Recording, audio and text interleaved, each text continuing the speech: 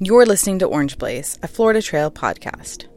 Hi, I'm Misty Ridley Little, and welcome to a special mid-ish month episode. Since Hurricane Michael hit the Florida Panhandle back in October, I've received several requests for more information regarding trail closures, and I've done my best to relay information from the FTA and other sources that have been out and about around the trail. Well, there's nothing like hearing the information straight from the source, so I was delighted when Adam Friska, Panhandle Trail Program Manager with the FTA, reached out to me in an effort to relay information to hikers regarding current conditions of the Florida Trail in the region where Michael hit. This episode is shorter than my usual episodes, as it's mostly an information episode to get data out to the hikers, but we briefly chat about Adam's role with the FTA and his previous experience in trail stewardship. I'd love to have him back on at a later date to talk about his other projects in the Panhandle, as well as have other FTA staff on to talk about their roles in maintaining and preserving our beloved trail.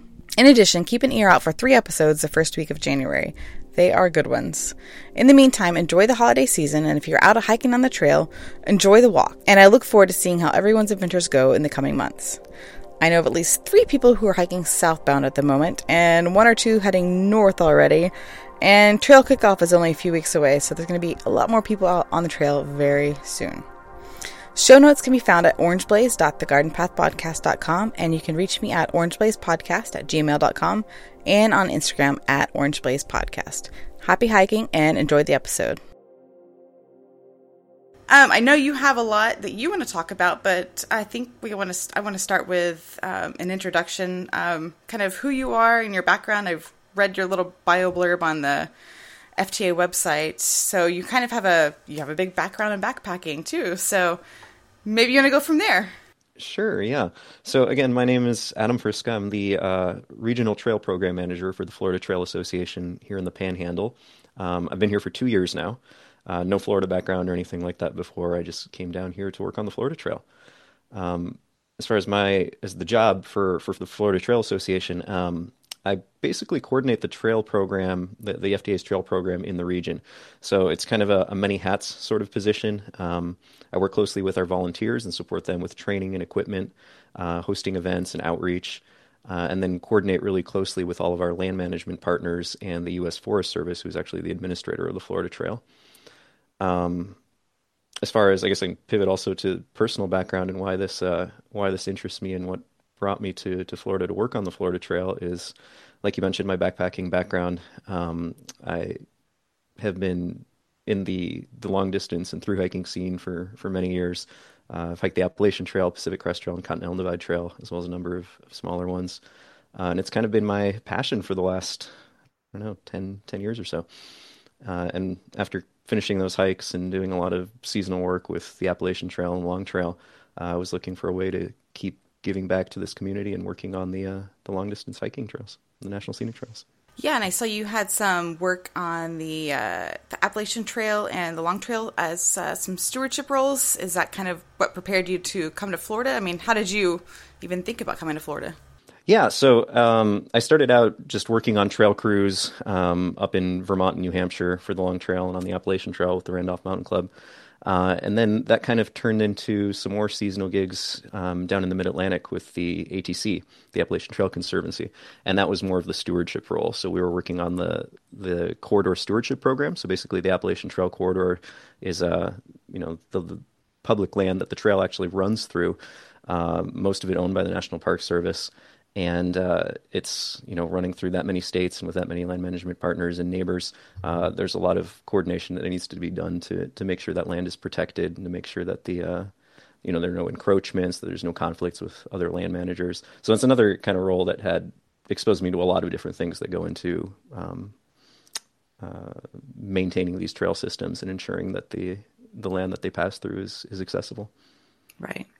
And what about getting to Florida? I mean, you're up there the far north in Vermont and New Hampshire, and now you're in sunny Florida.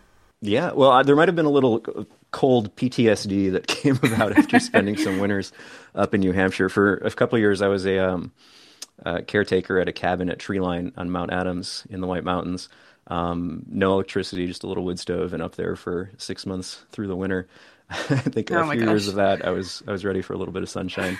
And honestly, the opportunity came up. There's a lot of seasonal jobs and things you can do when you want to work on these trail systems, particularly with trail crews or these kind of seasonal stewardship roles. But there aren't quite as many where you can really get a full-time position and kind of settle down and really get to know one trail system for many years.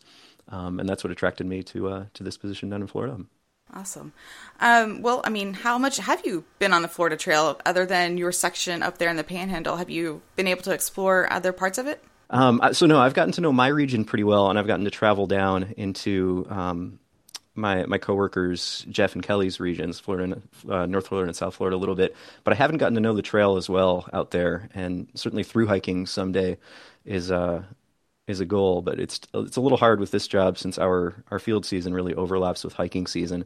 It's tough to get enough time to really get away and see some of the other areas.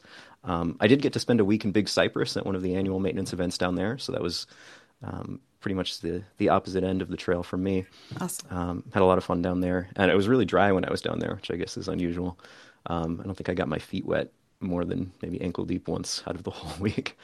But other than that, no, I've been based pretty much here in the Panhandle and getting to know my region.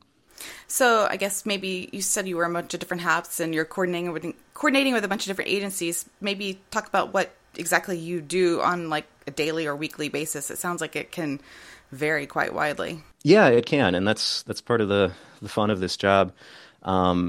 Really, the work has kind of a seasonal rhythm to it in that the field season there is a lot of field work.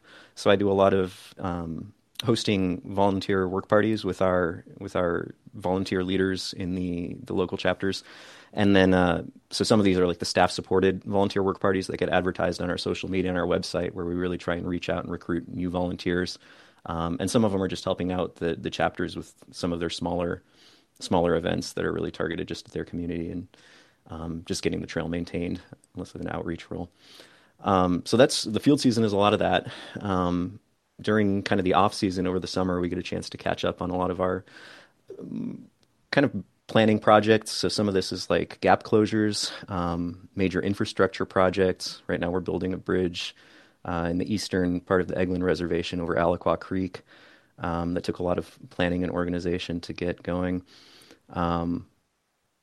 So really, yeah, it kind of varies. I wouldn't say there's really a typical week. Sometimes it's kind of like putting out fires. Something comes up, whether on social media or reports from maintainers. We hear that there's damage to infrastructure, so there's some sort of issues along the trail, so we can go out and address that.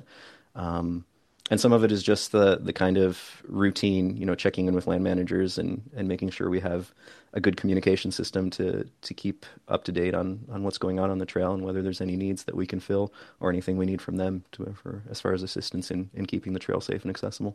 Right.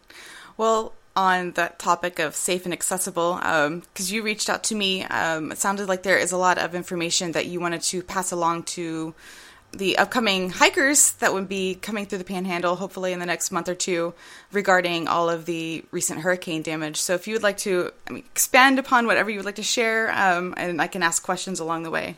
Yeah, absolutely. So I know we've been seeing on social media, and I've certainly received a lot of inquiries from folks who are planning on a hike this spring or already trying to get out on the trail.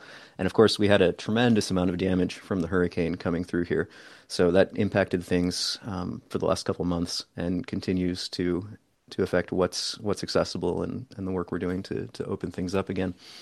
I guess to start, maybe if your listeners might have to look at a map, I can convey this over the phone. But basically, where the hurricane came ashore, just east of Panama City, it was kind of maybe a little bit of a blessing in disguise as far as the trail system is concerned, in that the major effects of the storm, the kind of imagery you see where the entire forest is down, almost 100% tree loss in some areas, that area and where the storm pushed through is really one of the longest roadwalks that's remaining on the trail.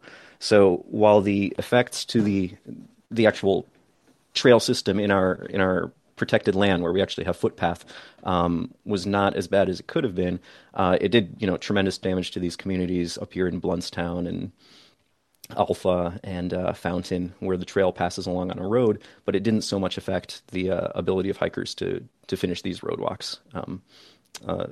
That area got cleared pretty much as soon as they cleared the roads and is all open.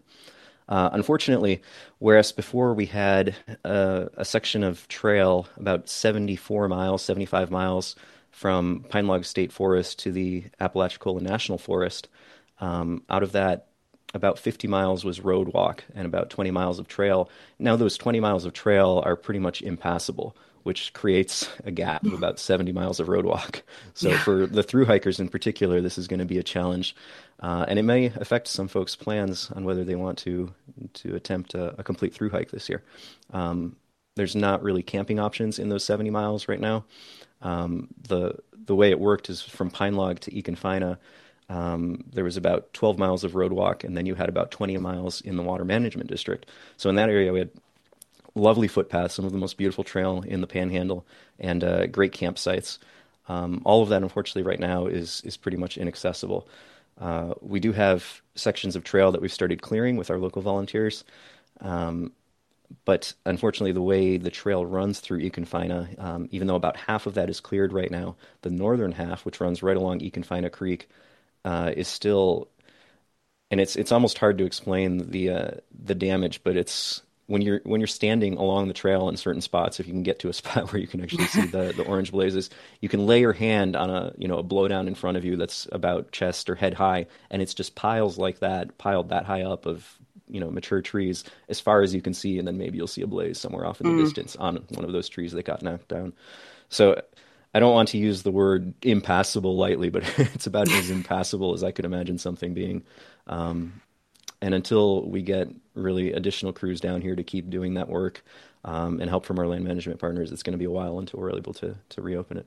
So Econfina and Pine Log are pretty much the worst sections currently, or what else would be closed?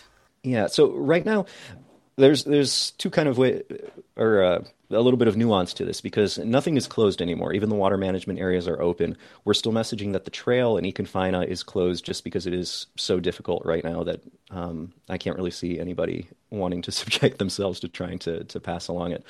But all of our land management partners have opened up their areas. That includes Pine Log State Forest, it includes the water management districts, and it includes the Apalachicola National Forest. So the areas that got hit worst are Econfina, of course, a little pocket of water management district land near Altha in Chipola. It's called the Chipola parcel. And then the western part of the Apalachicola National Forest, where we had our volunteer crews and a student conservation association crew do some tremendous work in the 4 weeks after the storm, and they've actually managed to reopen that. So the trail conditions start to get a little rough if you're heading east out of Eglin in the Nagosi Reservation, along the Choctachi River section, and in Pine Log, but all of it is passable. It's something that hikers can get through. You might encounter a few more blowdowns than usual, but we're slowly working on getting that back up to standard. Heading east from there, Econfina again, impassable, Chipola impassable. And then once you get into the Apalachicola National Forest, you'll find that conditions improve again. And again, it's going to take a while to clear every mile of trail, so there's still blowdowns, there's still effects from the flooding, like Punchin that might have gotten lifted up or moved around. But if you're heading through that area, you'll be able to get through it. Okay. Now, I do see that the Suwannee is flooded, and maybe the Aucilla as well. Is that part of your region as well? Yeah, so my region ends right at the Suwannee River, so I do have a little bit along the Suwannee. And unfortunately, I have not been able to get out there in this last week to evaluate conditions. And I know our North Regional Manager is a little closer there, so he'll probably make it out before I do. So we'll have updates on that to post on the Florida Trail Association website as soon as possible to update folks with those conditions. And again, we've been having and I haven't been in Florida very long, it's just 2 years for me, but we've been having a much wetter and colder winter this year than year past, and certainly even what I'm hearing from longtime locals, it's exceptionally wet. So that can probably figure into through hikers and other trail users' plans for the coming weeks and months that it's going to be wetter than usual. So maybe you're starting northbound in Big Cypress and you're hoping in late February to be up in the Panhandle. What percentage of a chance do you think any of these trail sections are going to be open? Yeah. So again, the big challenge is going to be opening Econfina, and I think our goal is to get that cleared in the next couple of months. So for northbound hikers, maybe late February might be a time where hopefully we can have that reopened.